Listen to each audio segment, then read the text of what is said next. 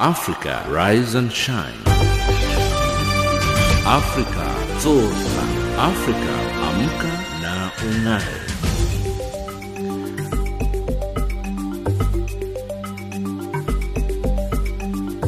Good morning and a very warm welcome to Africa Rise and Shine. This is Channel Africa from an African perspective, and we're coming to you live from Johannesburg in South Africa on the frequencies 7230 kilohertz on the 41 meter band to Southern Africa, and on 11925 kilohertz on the 25 meter band to West Africa, as well as DSTV's audio bouquet channel 802. I'm Lulu Gabu, in studio with Ann Musa, Tabiso Luhoko and Neto Chimani. In our top stories on Africa Rise and Shine at this hour, South Africa remains hopeful that elections in Nigeria will proceed smoothly, and South Africa's ruling ANC to finalize vetting process for election list. In economics news, South Africa's Finance Minister Tito Mboweni to present his maiden budget speech today. And in sports news, England hopes to end decades of Cricket World Cup disappointment. But first up, the news with Ann Musa.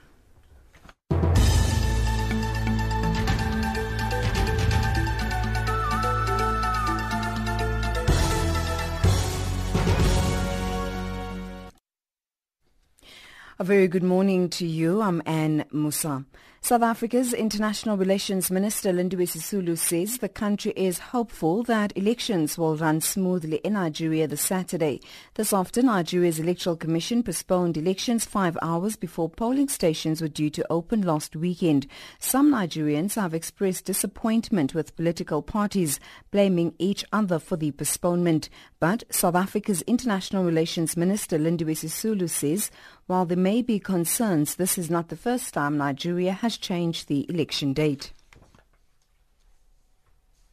There is absolutely nothing unusual about a postponement of an election. It has happened in Nigeria before, and it was held a month after it had been built to happen, and there was nothing untoward.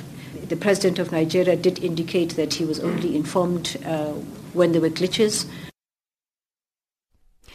Meanwhile, Nigeria's Electoral Commission has called on politicians to moderate their rhetoric ahead of Saturday's presidential election. The Commission called for calm as both President Muhammadu Buhari and the opposition's Atiku Abubakar have become more aggressive in their tone following the postponement of the election. Presidential and parliamentary elections were called off just hours before polling on Saturday, with logistical difficulties blamed for the distribution of materials. In Benin, the opposition has called on President Patrice Talon to amend the country's electoral code before legislative elections in April. The opposition has denounced the complexity of procedures to submit files for candidates. It accuses the government of organizing a farce and called for an immediate meeting of the political class to review electoral laws.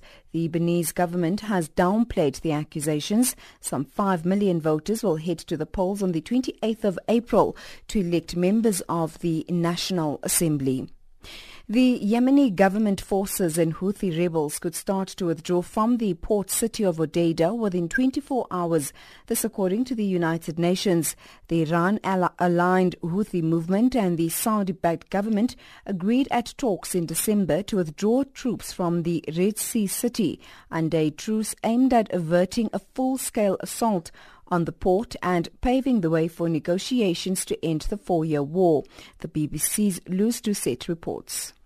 In recent weeks, fears have grown that a rare truce would collapse around the port city of Hodeidah, a vital lifeline in a country on the brink of famine. Now the UN envoy Martin Griffiths expects the warring parties to start redeploying their forces as agreed from around Hodeidah within the next day or two. This pullback would, he hoped, finally allow the UN to gain access to the Red Sea mills, a granary with enough wheat to feed nearly 4 million Yemenis for a month. And finally, U.S. President Donald Trump's administration plans to launch a global campaign to end the criminalization of homosexuality in dozens of countries where it's still illegal. United States Ambassador to Germany and the highest profile gay official in the Trump administration, Richard Grenell, will lead the effort. Shawan Bryce Peace reports. It's unclear what the genesis of the strategy is, but reports suggest it was partly conceived as a response to the reported execution of a young gay man in Iran, a country that remains a top geopolitical foe of the Trump administration. The campaign will therefore be narrowly focused on criminalization rather than broader LGBTQ concerns around marriage as one example. Officials say the administration will likely work with global organizations like the United Nations, the European Union and others, and like-minded countries whose laws already allow for gay rights. The campaign will likely also place close Trump allies in the spotlight, particularly in the Middle East. And that's the news headlines at 8:30 Central African Time. Africa, rise and shine. Afrika zorka. Afrika amka na ung'are.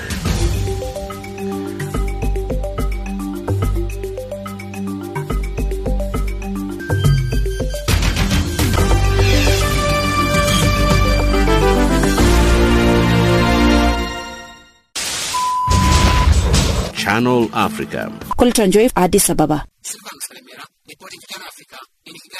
Africa, rise and shine. I am Hilda Kekelwa in Zambia. This is Simon Muchemwa in Harare, Zimbabwe. Jean-Noel Bamwese, Channel Africa, Kinshasa. From an African perspective, listen to Channel Africa in English, Kiswahili, French, Silozi, Portuguese, and Chinyanja. This is Moki Kinzeka in Yaoundé, informing the world about Africa. Ntakwana Ngatani in Mohalizuk, Lesotho. And I am Diana Wanyonyi for Channel Africa in Mombasa. South Africa's International Relations and Cooperations Minister Lindiwe Sisulu says South Africa is hopeful that elections will run smoothly in Nigeria this coming Saturday. This comes after the Electoral Commission in that country postponed the election 5 hours before polling stations were due to open last weekend. Nigerians have expressed disappointment with political parties who are blaming each other for the postponement. Abongile Dumako reports. It is business as usual in Nigeria, but there is still no clear explanation of why the elections were postponed. Candidates were again allowed to campaign. The elections will take place this Saturday. Yakubu Mahmoud is the chairperson of the Independent Electoral Commission in Nigeria. The 1-week adjustment was a painful one for INEC, but necessary in the overall interest of our democracy. Nigerians will recall that when this commission was appointed in November 2015, we promised Nigerians 2 cardinal things. First, we shall work hard to consolidate the improvements made in the management of elections in Nigeria since 2011. Secondly, we shall always be open, transparent, and responsive. South Africa says while there may be concerns, this is not the first time the country has had to change election date. Minister of International Relations and Cooperation is Lindiwe Sisulu. There is absolutely nothing unusual about a postponement of an election. It has happened in Nigeria before, and it was held a month after it had been built to happen, and there was nothing untoward. The President of Nigeria did indicate that he was only informed when there were glitches. The international community is monitoring the situation in Nigeria with keen interest. Meanwhile, the continent will see 15 countries head to the ballot box this year. Senegal, also in West Africa, will go to the polls this weekend. South Africa will go to the polls in May. And Minister Sisulu says all South African diplomatic missions abroad are prepared for the elections. I'm Abongile Dumago in Johannesburg. South Africa's ruling African National Congress will today finalize the vetting process of party members who will be deployed to Parliament after the 2019 national elections. The vetting process might uncover that some did not meet the necessary criteria. The governing party says the 200 names will then be submitted to the IEC after the Integrity Commission has cleared them and the National Executive Committee has given their approval. Ndebo Mukobo reports. With the 2019 national election set for the 8th of May, political parties are expected to submit their list of candidates to the IEC before the deadline still to be set. This will be done following the proclamation of the election date by President Cyril Ramaphosa. And for now, the ANC, as the country's largest party, is racing against time to have its 200 names for parliament ready before the cut-off time.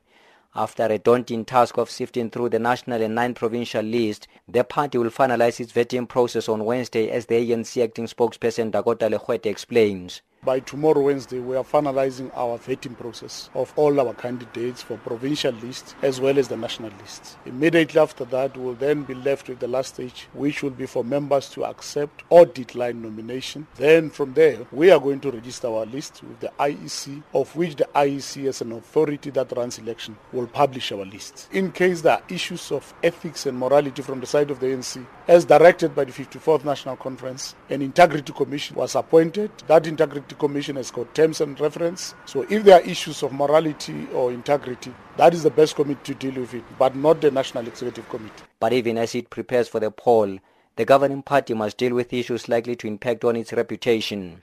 On Bosasa, Legoete did not deny that the ANC benefited from the company, or what is now known as African Global Operations. This even as the Special Investigative Unit found the company had been fingered in irregularity, having been awarded millions of rands in tenders from government departments. But Legoete would not be drawn into whether the ANC will consider paying back the money it received. Look, we will not deny that Bosasa might have been one of the companies that has donated to the African National Congress. It's a practice now in our country that political parties would request and get funding from private enterprises. And Bosasa cannot be isolated, because it's the same even with the opposition parties, that they do get assistance from individual enterprises. And that has been the practice. But as the ANC, would you be tempted to pay back the money? Look, that is not for my decision for now. I don't have a mandate to say we'll return the money. And if it has to be so, it must apply across the board. And with the possible closure of Bosasa, the ANC says this will affect workers who are not even responsible for the company's woes. The decision to liquidate the company stems from the decision of some banks to disassociate themselves from the company, citing reputational damage. Legoete says workers should not be punished for the employer's problems. He has called on potential investors who can help save workers from possible retrenchment at the current African Global Operations. We are concerned on the developments in Bosasa, particularly the one of liquidation. All of us know that when we talk liquidations, we talk a complete collapse of an institution. So a complete collapse of Bosasa will lead to job retrenchment. And we know the workers, unfortunately, they have not created the situation that is in Bosasa. There's a situation that was created by poor governance. We feel for the workers is the African National Congress. And I think if there's a company or any other enterprise that would want to take over this company so that they can save jobs, so be it. And we'd also want to encourage and lobby our banks that when it comes to workers' salaries, can they act as banks to ensure that those workers who have worked for that company earn their salary? That report by Ntebo Mukobo. Welcome to Change Your Game on Channel Africa, the African perspective. We are coming to you from Johannesburg, right here in South Africa. I'm Asanda Beda, your host. Change Your Game, the program that promotes open discussion and social dialogue as we highlight real issues in the African entrepreneurship ecosystem.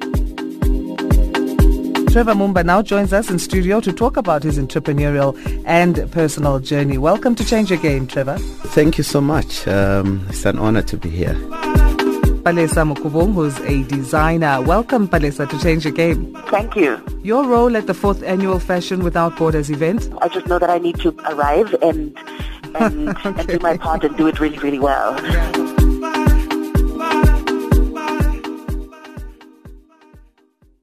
The financial assistance to South Africa's power utility Eskom is expected to take centre stage when Finance Minister Tito Mboweni tables this year's national budget in Parliament later today. The question is, where is the money going to come from, considering that the national fiscus is already under pressure and its implications on the expenditure ceiling? Lula Mamatya reports from Cape Town. Load shedding, unhealthy balance sheet are just some of the challenges facing Eskom. This year, the power utility has applied for tariff increases totaling 56% over the next 3 years. Experts believe that there's no escaping government having to bail out Eskom again. Rashad Amra from the Parliamentary Budget Office says if government is unable to make space within the current allocation, this will grow the national debt even further. What we have to look out for tomorrow is whether the fiscal pressures emanating from Eskom's financial situation have an impact on the expenditure ceiling, and if government attempts to maintain or maintains the expenditure ceiling, where will the additional resources be made available from? The DA and UDM says Mboweni has very limited room to maneuver. The parties believe that the minister is facing the biggest financial crisis in the country. These parties say it's going to be interesting to see how the minister is going to deal with funding Eskom and other ailing state enterprises while keeping financial discipline. UDM Chief Whip Ngabayom Zikwangwa and DA spokesperson on finance, Alf Liss. Nothing is more of a threat to the South African economy than Eskom right now. There's nothing. And so that is going to be the key thing that Mboweni is going to have to deal with. We've listed a long list of possible action steps that we think should be taken with Eskom in order to minimize the cost to the taxpayer. So whilst we expect Eskom to be the central on the stage, we won't see SAA, SABC being ignored. They are both going to be dealt with in the budget because, sadly, there's no political will to do the right thing with either. That we expect to hear from the minister is how his government intends to deal firstly with the Eskom crisis and the general state of SOEs, where the funding will be found to be able to address some of the financial constraints faced by SOEs, but at the same time ensuring that they embark on a fiscal consolidation program, a proper one. The ANC shares these sentiments. Chairperson of the Finance Committee, Eunice Karim, elaborates. The key issue is how much we're given to Eskom and on what terms. And where will this money come from? Now, even though it's in the interest of the poor that Eskom performs, the budget for pro-poor programs cannot be reduced. The focus should be rather on non-priority programs. And we'll need to know, of course, the overall strategy to turn around Eskom, of which any budgetary allocation, as the President indicated, will only be a mere part. Both the IFP and ACDP say the minister must bring relief to the overburdened taxpayers and not raise taxes except sin taxes. They say he must cut government expenditure, address wasteful and corrupt expenditures. IFP MP Mkhuleko Hlengwa and ACDP MP Steve Swart. We have to reduce our fiscal expenditure. We have to stick to a fiscal consolidation path. It was a great concern to us in October when we saw the budget deficit increasing up to 4%. And in terms of that, then our debt to GDP ratio increases up to 55%. This in turn means that more money must be spent on servicing our debt levels, and that is the fastest growing budget item. So the minister is faced with this dilemma. It would serve the minister well to downgrade the VAT back to 14%. A reduction would be most welcome, as that would give relief to struggling South Africans.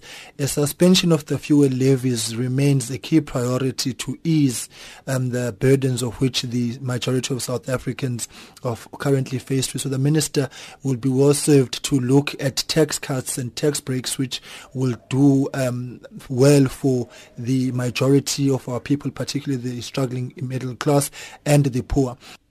The opposition also warns the minister not to give a populist budget as elections are looming. Lula Mamatya in Parliament. Swiss chocolate wouldn't be Swiss chocolate without African cocoa. It's funny when you think about it that way, because you realize just how important Africa is to the global economy. And as long as we are deemed to be inferior by the community out there, nothing's ever going to change. I believe it was one of the ancient Greek philosophers who said that when we teach, we'll learn twice. Hello, Africa. Welcome to 1000 African Voices on Channel Africa. 1000 African Voices every Saturday morning at 9 a.m. with repeats on Sundays between 10 and 11, as well as on Monday morning between 3 and 4 Central African Time. 1000 African Voices with me, Aburengwi C, on Channel Africa, the voice of the African Renaissance from an African perspective.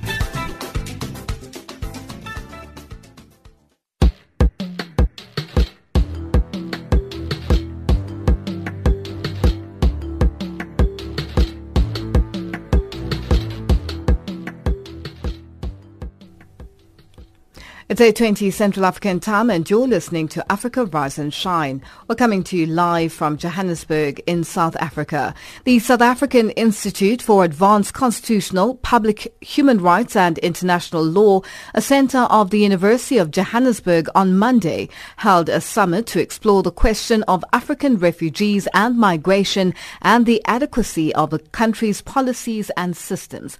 On the agenda at the meeting was whether or not South Africa positively welcomes African refugees. For more on this, we are now joined on the line by Faith Munyati, attorney for refugee and migrants' rights at the Lawyers for Human Rights. Faith, good morning and thank you so much for joining us on Africa Rise and Shine. Good morning. Thank you for having me. Now, first of all, just to clarify, what's the difference between a migrant and a refugee? Okay, so a refugee is somebody who, owing to a well-founded fear, fled persecution from his or her country of origin. And the grounds of persecution would have to be either based on his or her religion, nationality, membership of a particular social group,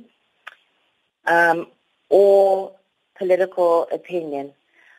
And a person can also be a refugee if, owing to external or internal aggression in their country of origin, they fled. So if there is war in their country, they qualify as a refugee.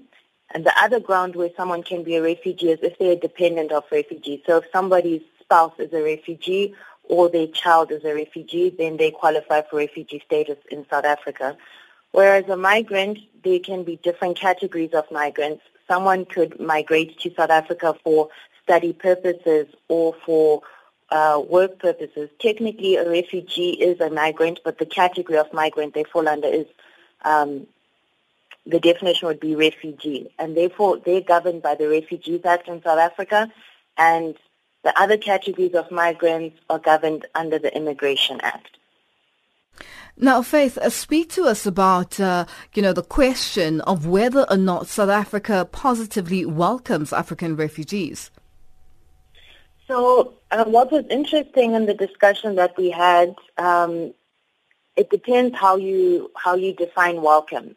Because if you define welcome as allowing refugees into the country, then one could actually say, well, South Africa does welcome refugees in the country. There are a lot of refugees that live in this country.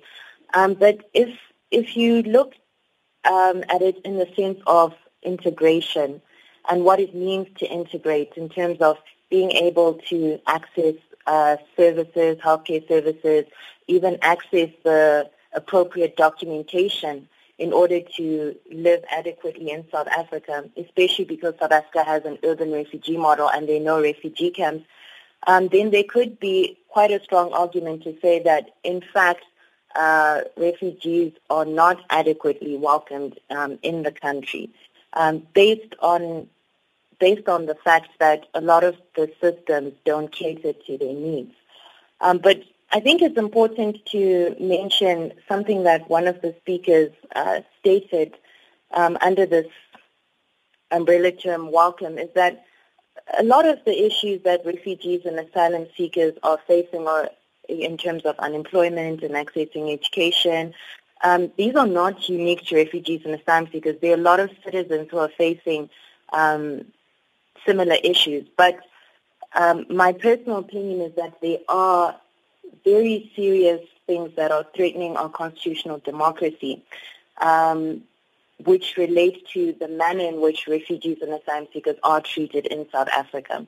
And on that basis, I would say they are not adequately welcomed in South Africa.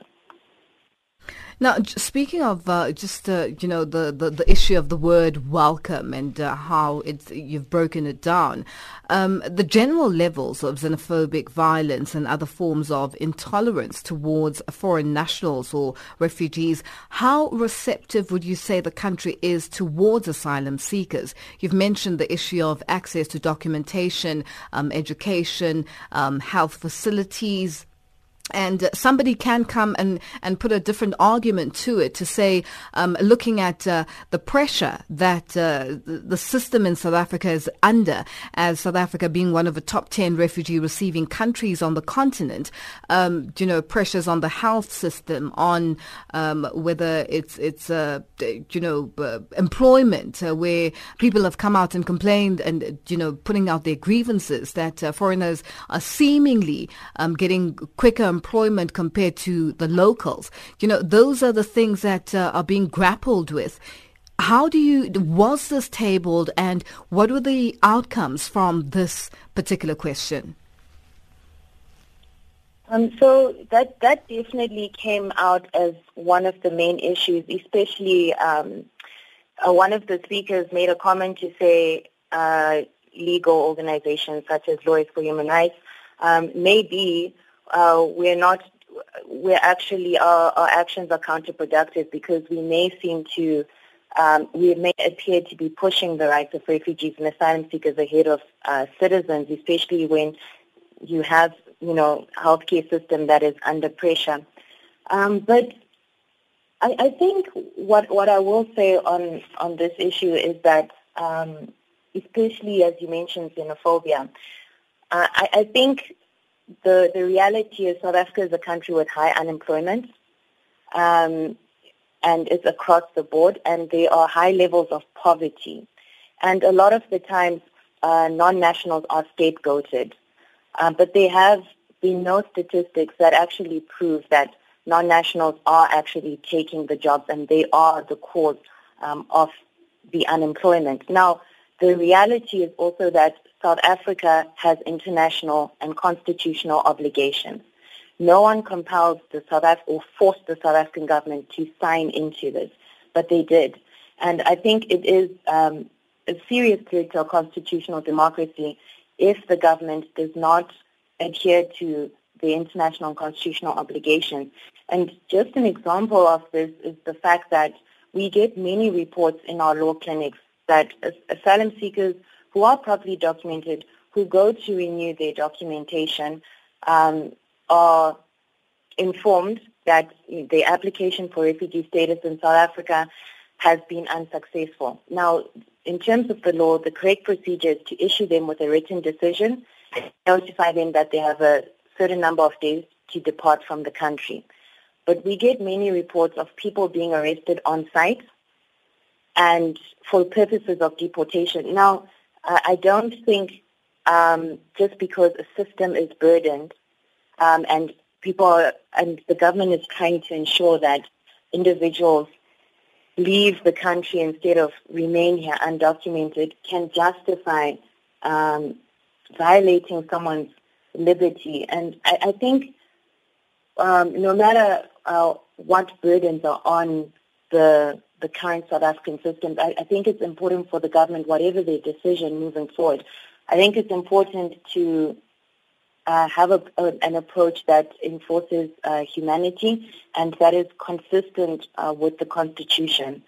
And it will be interesting to see what the face of migration will look like in South Africa in the next couple of years, particularly with the new changes that are most likely to come into place very soon.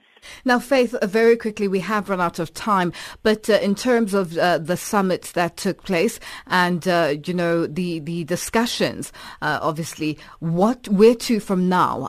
Just wrap it up in 50 seconds as to what you expect. Are you going to be submitting this to government? What's the way forward after the summit? Okay, so some of the take-home points I would say are that there needs to be an acknowledgement that these issues are not unique to South Africa, so they can be lessons learned from other countries, and a lot of the issues that refugees and asylum seekers are facing are not unique to them. Citizens are facing a lot of the same issues. So we need to build solidarity on that. And we need to lobby the government really about these issues, because this is an actual serious threat to our constitutional democracy.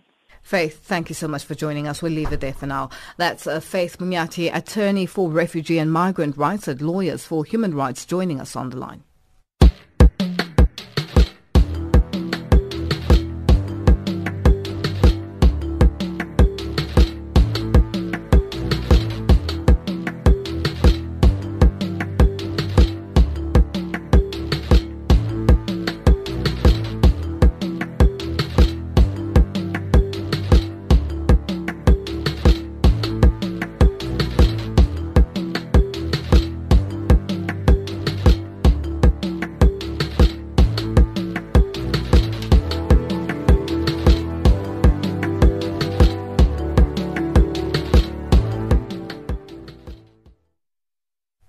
Our headlines up next with Ann Musa.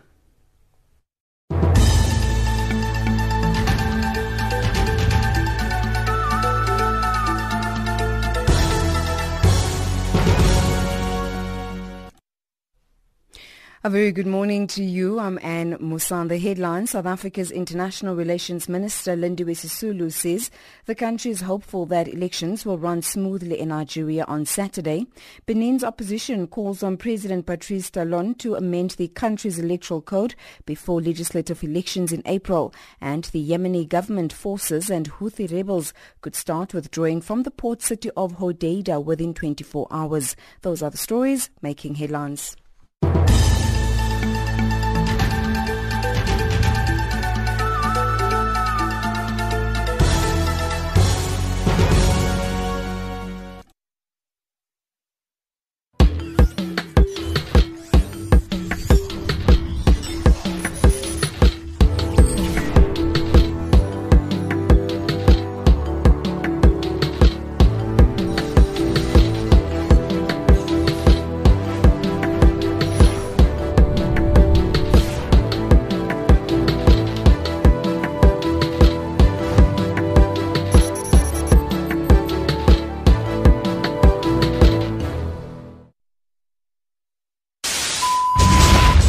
Across the globe, every second, there's always a breaking story. Koltanjoy for Channel Africa Radio in Ethiopia's capital, Addis Ababa. For Channel Africa, I'm Lilian Strobach, reporting from the ICC in The Hague. Reporting for Channel Africa, I am Hilda Kekeloa in Zambia. Our cutting-edge and hard-hitting journalism leaves no stone unturned, giving you the whole picture every time. George Muhango, Channel Africa, Blantyre. This is Lansana Fofana reporting for Channel Africa from Freetown. Reporting for Channel Africa in Harare, Zimbabwe, this is Simon Muchemwa. Reporting for Channel Africa, this is Moki Kinzeka in Yaoundé. From an African perspective, listen to Channel Africa in English, Kiswahili, French, Silozi, Portuguese, and Chinyanja, informing the world about Africa. Ntakwana Ngatani in Mohalizuk, Lesotho. Reporting for Channel Africa, Mwai Gikonyo in Nairobi. Join us every day and know what is happening around you. Channel Africa, the voice of the African Renaissance. A collaborative learning and practice platform aimed at improving healthcare delivery in the world's poorest and most underserved areas is sweeping across the African continent. The Project ECHO program, launched in 2015, has grown to nearly 24 programs run by local hubs in 13 countries. The program equips frontline health workers with skills to better combat diseases like tuberculosis and Ebola. For more on this, we are now joined on the line by Dr. Michelle Landiorio, medical doctor of HIV ECHO Project. Dr. Landiorio, good morning and thank you so much for joining us on Africa Rise and Shine. Good morning. I'm happy to be here. Now, tell us about what this project is about and how it works and how it equips frontline health workers to better fight devastating diseases. Thank you for your question. So Project ECHO, which stands for Extension for Community Healthcare Outcomes, really is meant to address the common challenges that we have when there are disparities or lack of access to high-quality care at the right place at the right time. So what we try to do is move the knowledge to local providers rather than having the patients move to a city center, academic center for their care. Now, looking at since the launch of the program in 2015 and its growth, to speak to us about how it has grown and how it's doing in some of the African countries where it has been rolled out. So Project ECHO started in New Mexico in the United States in 2003 and expanded throughout the country and now into other countries throughout the world. In Africa, the first ECHO launch was in Namibia in 2015. And now, as you said, there are over 25 programs in 12 countries. And this includes multi-country programs that include examples like the ICAM for infection control. So they discuss outbreak prevention and infection control practices as just one example of those multi-country programs. Now, your expectations for the end of the year is that every country on the African continent will be participating in at least one Project ECHO program. Is this achievable? What progress has been made so far? Yes, we believe this is achievable, particularly given the multi-country programs that are really linking different areas of Africa together. We've had our first ECHO replication, so to teach teams about the ECHO model so that they can create their own, was last year. And last week we had, in South Africa, we had an immersion training to help teach healthcare teams in Cape Town, and this week here in Johannesburg, where we trained over 125 teams. Hopefully that will increase the use of the ECHO model throughout Africa. Let's speak about the response from the health ministries of the countries, of the different governments, in the various countries. What's the response been like? And in terms of your rollout process, are they receptive? Yes, you bring up an important point, and having the ministries of health and departments of health really invested in this program has been absolutely key, as we've seen initially in Namibia. So initially this was launched by a collaborative including the CDC for initial funding, but the Ministry of Health was involved from the very beginning, and now the funding has transferred to the Ministry of Health, about 50%, with the ultimate goal of the Ministry of Health taking over the entire project themselves. And what's your plan with regards to your rollout of Project ECHO? Is it, are you going to be doing it in the dozens, or is it going to be maybe 2 or 5 countries at a time until the end of the year where you reach your goal? So we are trying not to tell our partners how best to roll it out, but we rather give them the information and teach them about the ECHO model and ask that they are invested in that they come up with their own ideas about how best to roll this out. So we are an all teach, all learn, and our goal is to democratize knowledge. So that includes the knowledge that we have and the training that we have about the ECHO model. So we give it out to our partners. They can access everything that we have and then launch their own programs. So in order to touch all of the countries in Africa, the most efficient way to do that is these multi-country programs like ICAM and LabCop. Dr. Landior, thank you so much for joining us. We'll leave it there for now. Thank you. That's Dr. Michelle Landiorio, Medical Director of HIV ECHO Project, joining us on the line. Africa, rise and shine. Africa, zorka. Africa, amka na ung'are.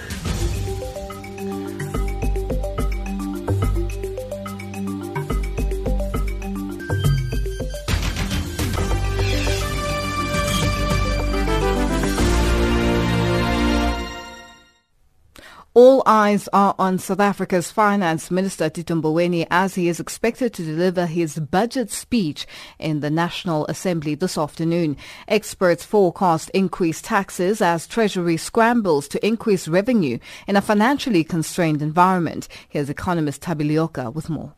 It's going to be extremely tough. I mean, Leanne, a few months ago we didn't think that Eskom would be such a huge problem for the country. I mean, 7 units down, the cost increasing.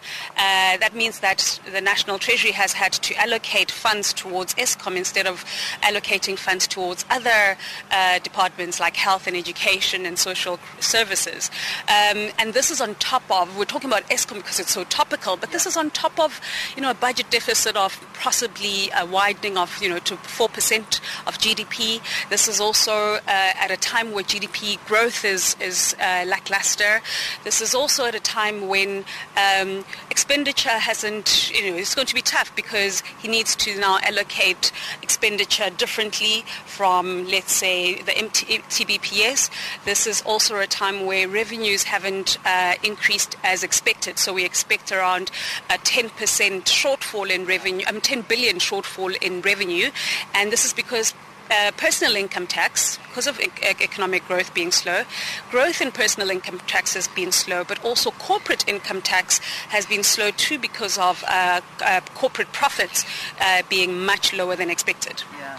And that is, I suppose, the idea of having to do so much with so little, and yet the biggest concern are state-owned entities, and Eskom is just one of many, and that is a very big problem. How do you think he's going to handle the situation of our SOEs? I think that is the big question, and we're all anticipating that. Eskom is such a problem that he may move the budget and allocate it, or at least move it into the national budget. So Eskom's budget may actually be absorbed by the national budget. The risk there is that it increases the deficit. But because, let me just show you how important Eskom is and how big its debt burden is. So Eskom's debt burden at about 420 billion rands is almost the same as the sovereign debt before the financial crisis. Wow. And Eskom's debt burden is actually more than the money that's allocated to health and education combined. That is something that I want you to repeat, because I want South Africans to hear that, because that is where the sin comes in. You talk about a country that desperately needs good education, good schools. Children are dying in pit latrines. We've got monkeys literally jumping on hospital beds in provinces, and the most dismal situation. But there is exactly the reason why. Repeat that last sentence one more time. So the budget that is allocated towards health and education combined is less than the debt burden, the total debt burden that is Eskom right now, that has a debt of 420 billion rands. Yeah. And that hits in the hardest place. It really, really does. Now, when you talk about sort of government perhaps taking on some of that debt, that doesn't in itself translate into, okay, you take that on, we hand you that junk status, because the rating agencies are watching now. They are like hawks circling this National Assembly. And if they go and take on more debt onto the government, well, I mean, they can't afford that, can they? We can't afford it, but at the same time, we can't afford to let Eskom down. We can't afford to not rescue Eskom. Eskom is too big to fail.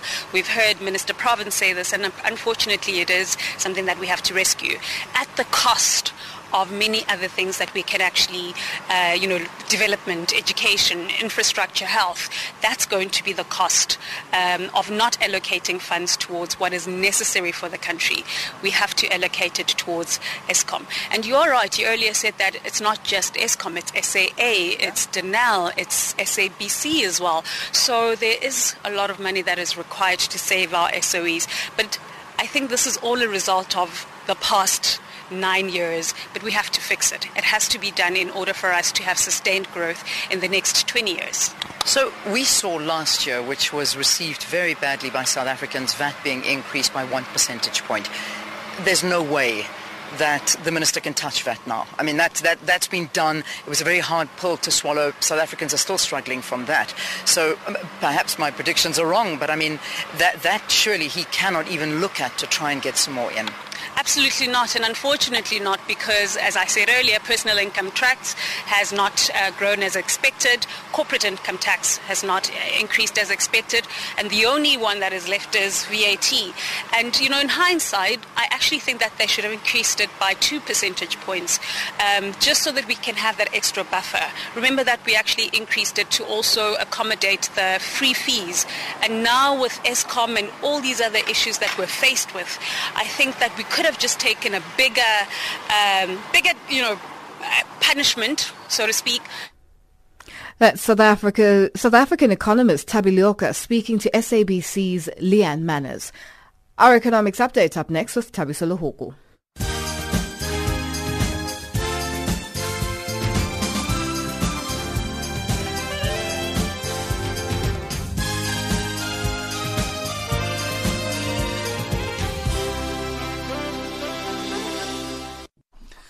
Good morning.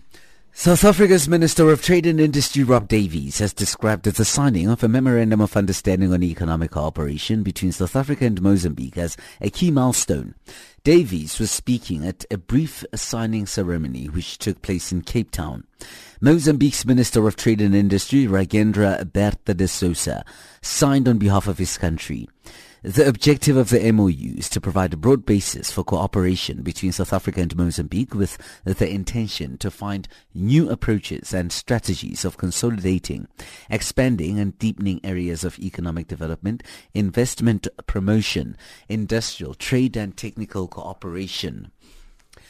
Ordinary South Africans have voiced out what they expect to hear from Finance Minister Tito Mboweni ahead of his much-anticipated budget speech this afternoon. Many who are unemployed are looking to Mboweni for solutions. The minister has the task of allaying fears of citizens in light of youth unemployment and the financial unsustainability of power utility Eskom and public broadcaster SABC. Final year mining engineering student Pundulo Matiza. It's important that the minister touches on the issue of job creation. Looking at the fact that I'm a mining engineering student, there's a lot of retrenchment, job cuts in the industry and all of that. So you want to be assured that there's an opportunity when you leave the school.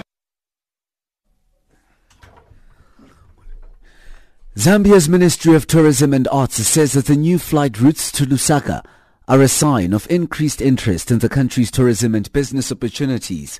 It says that the population traveling for business and leisure has increased over time, which is attracting airlines back into Zambia. The ministry also says Zambia is a unique destination because it is at the center sharing borders with 8 other countries. Local NGOs in Lesotho will from now on enjoy some exclusive benefits from Standard Lesotho Bank after the two parties agreed on a partnership under the Consumer Value Proposition. The partnership, which has been labelled as the beginning of more good things to come by the bank, has been well received by NGOs, though concerns and recommendations were also put forward by the clients. Standard Lesotho Bank hailed the partnership, saying it will provide a platform where both parties can speak the same language. Botswana's macroeconomic outlook remains positive into 2019, underpinned by the anticipation of sustained growth in the mining sector, particularly diamonds, as the global economic recovery ensues. Botswana says that the non-sector mining is expected to drive growth largely from the services sectors. The country is set to go to the polls this year, with general elections marked for October. The US dollar is trading at 360.62 Nigerian naira, 10.40 Botswana pula, 99.48 Kenyan shilling, and at 11.89 Zambian kwacha. In BRICS currencies, $1 US will cost you 3.72 Brazilian real, 66.5 Russian ruble, 71.34 Indian rupee, 676 Chinese yuan, and at 14.12 South African rand. The US dollar is also trading at 77 pence to the British pound and at 88 cents to the euro. Looking at commodities, gold $1,344, platinum $817 pounds. So the price of Brent crude oil is at $66.58 a barrel. I'm Thabiso.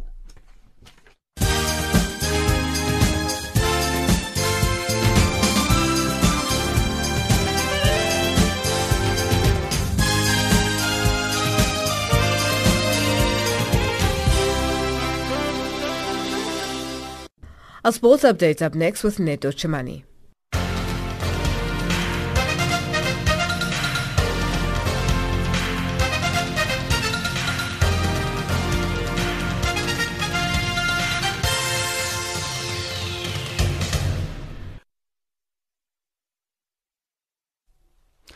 Thank you, Lulu. A very good morning to all sport fans. Starting off with soccer news. South African Premiership side Mamelodi Sundowns dropped two crucial points in a title race when they were held to a 1-1 draw against Polokwane City in a league match at Loftus Versfeld Stadium in Pretoria, the country's capital city, last night. Themba Zwane opened the scoring for the home team in the 10th minute from Gaston Serino's assist, but City equalized on the stroke of half-time when Sundowns' usually reliable goalkeeper Dennis Onyango committed a howler from Salulani Piri's header. Sundowns coach Pitso Mosimane was a disappointed man after this result. Nothing went wrong, only the mistake that number one in Africa made a big mistake. Then nothing else. Yeah, well, it's a good start, but maybe the early lead also made us to play a little bit different. I think we wanted to protect the goal as early as possible, and we let them play a little bit, but also I think they're a good team. Pep Guardiola says his team needs to be at their very best against Schalke 04 in the Champions League last 16, first leg to get a result tonight. City are top of the English Premier League on goal difference, while Schalke, last season's Bundesliga runners-up, are languishing in 14th place in the standings. City forward Gabriel Jesus and defender John Stones have missed the trip with minor injuries as the English champions look to set the foundations for a last 8 spot. Guardiola, who coached Bayern Munich for 3 years before joining City, says his team had to stay focused every minute of the game and hopes for one goal away to ease their away to last 8 of the competition. Well, I'm pretty sure you cannot go through in that competitions if you are not yourself. If you expect something is coming from above and you don't do your best performance, sooner or later you will be out. Maybe this time, maybe in quarterfinals. If you want to dream a lot, you want to go through in the later stages, you have to be yourself, not just every minute, every single second. You have to be incredible focus in that competition, impose your game, and after we will see. City have won the Premier League 3 times since the Abu Dhabi United Group bought the club in 2008, but have never gotten past the semi-final stage of the Europe's elite club competition. They play Chelsea in the Carabao Cup final on Sunday and have been knocked out in the last 16 3 times in the last 5 seasons, while their only semi-final appearance came in 2016 when they were eliminated by Real Madrid. Midfielder Kevin De Bruyne says it will be nearly impossible for them to win a quadruple of trophies this season.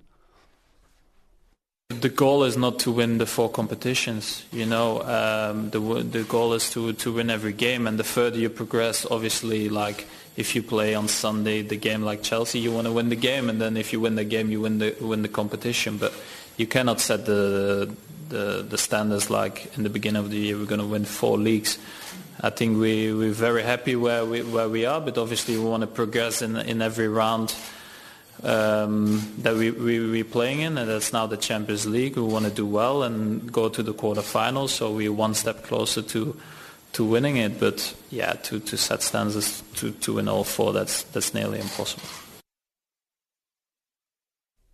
In rugby news, England's Rugby Football Union RFU have appointed former British Olympic Association BOA head Bill Sweeney as their new chief executive. Sweeney, who has been a BOA chief executive since 2013, replaces Steve Brown, who resigned from the RFU at the end of last year after 15 months in charge. During his time at the BOA, Sweeney oversaw Team Great Britain's performance at the Winter Olympics in Sochi in 2014 and in Pyeongchang in 2018, as well as at the Summer Games in Rio in 2016. Before joining the BOA, he held senior roles in sports businesses including Adidas and Puma, and gained management experience with Shell, Mars and Unilever. And finally, in cricket news, Mark Zuckerman will lead the SA Invitation 11 in a one-day tour match against Sri Lanka to be played in Benoni, east of Johannesburg on the 28th of February. The SA Invitation side will be coached by Shukri Conrad. Meanwhile, the Proteas will take on Sri Lanka in 5 one-day internationals that gets underway on the 3rd of March at the Wanderers Stadium in Johannesburg. Thank you for choosing Channel Africa. For Channel Africa Sport, I'm Neto and Itio Chemani.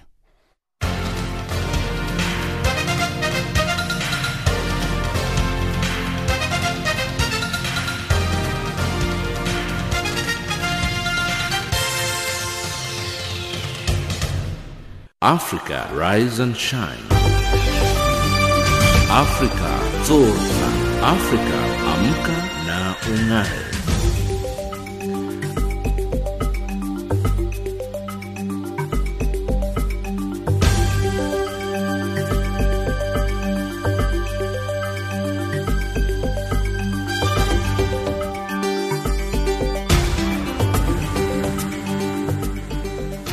Recapping our top stories on Africa Rise and Shine at this hour, South Africa remains hopeful that elections in Nigeria will proceed smoothly.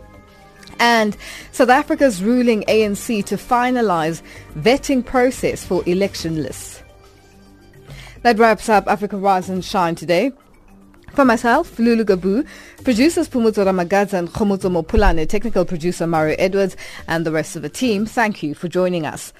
For comments about our show, send us an email at info@channelafrica.org, WhatsApp on 277-63003327, or tweet us at Rise Shine Africa.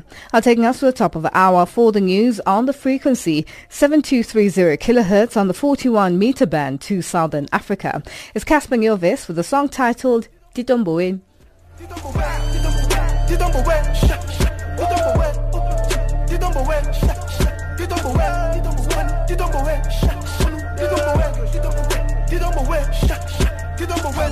Young rich nigga, I made myself a boss, me a sin simmer. Man, you should see my life, figures lit timmers. I used to talk and now I'm talking 6 figures. Oh boy, I'm G with it. You should probably leave it, girl, if I'm seen with the bitch. Definitely, bitch, say sabana speed, cause I'm rich. Got a Bentley and a Bentley, major league with the whiz. Woo! Jumpin'. You know you rich when everybody say you cousins. And all you just wanna hold your hand in public. But that shit never fly like a DJ Khaled, I'm a problem. No, I'm a big one. Custom watches got a nigga dancing with the red stuff. Out in DBN, they love the boy like he my bitch. Started at the bottom, now we fisting on some them stuff. I'ma get it in trouble with. If it's real, then you say it to my face. I'm proud to say my niggas try to say it, they relate. We do this for the cake.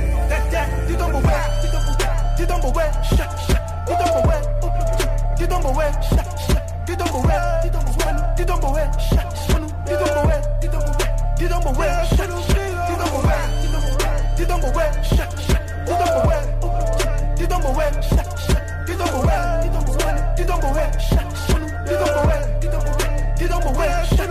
Yeah, I'm the man, I'm legit. Just been tan on the crib. I look like a superstar from whatever angle it's lit. I'm a real nigga with real jewelry. Fuck fake news, fuck fake friends. Tell everybody I'm a very first. And before me, used to hate, man. If you don't, then bitch, I'm gone. Hop in the Rari, put to the floor. I'm rocking Versace, gotta smell like Dior. Hop in my trance, you go sing it long. I'm a go-getter, and it's no better. Sing ya, diamond, that's it. Pega, in it, so set up, not a system. If it's roll, let us and approach members. Harder, never, man, they won't help us. Cause so fed up, man, we tryna get it. Get a bigger, go, better, mini, Larry, hammer, roll, better, no, go, and I'm putting, hammer, come on, roll, get a, and a, won't settle, give me, hammer, whether, no level, or no level. Man, I'm tired. I'ma get it any trouble with. If it's real, then you say it to my face. I'm proud to say I'm inside the same level. We do this for the cake. That, you don't go away. You don't go away. Shut. You don't go away. You don't go away. Shut. You don't go away. You don't go away. You don't go away. Shut. You don't go away. You don't go away. You don't go away. You don't go away. You don't go away. Shut. You don't go away.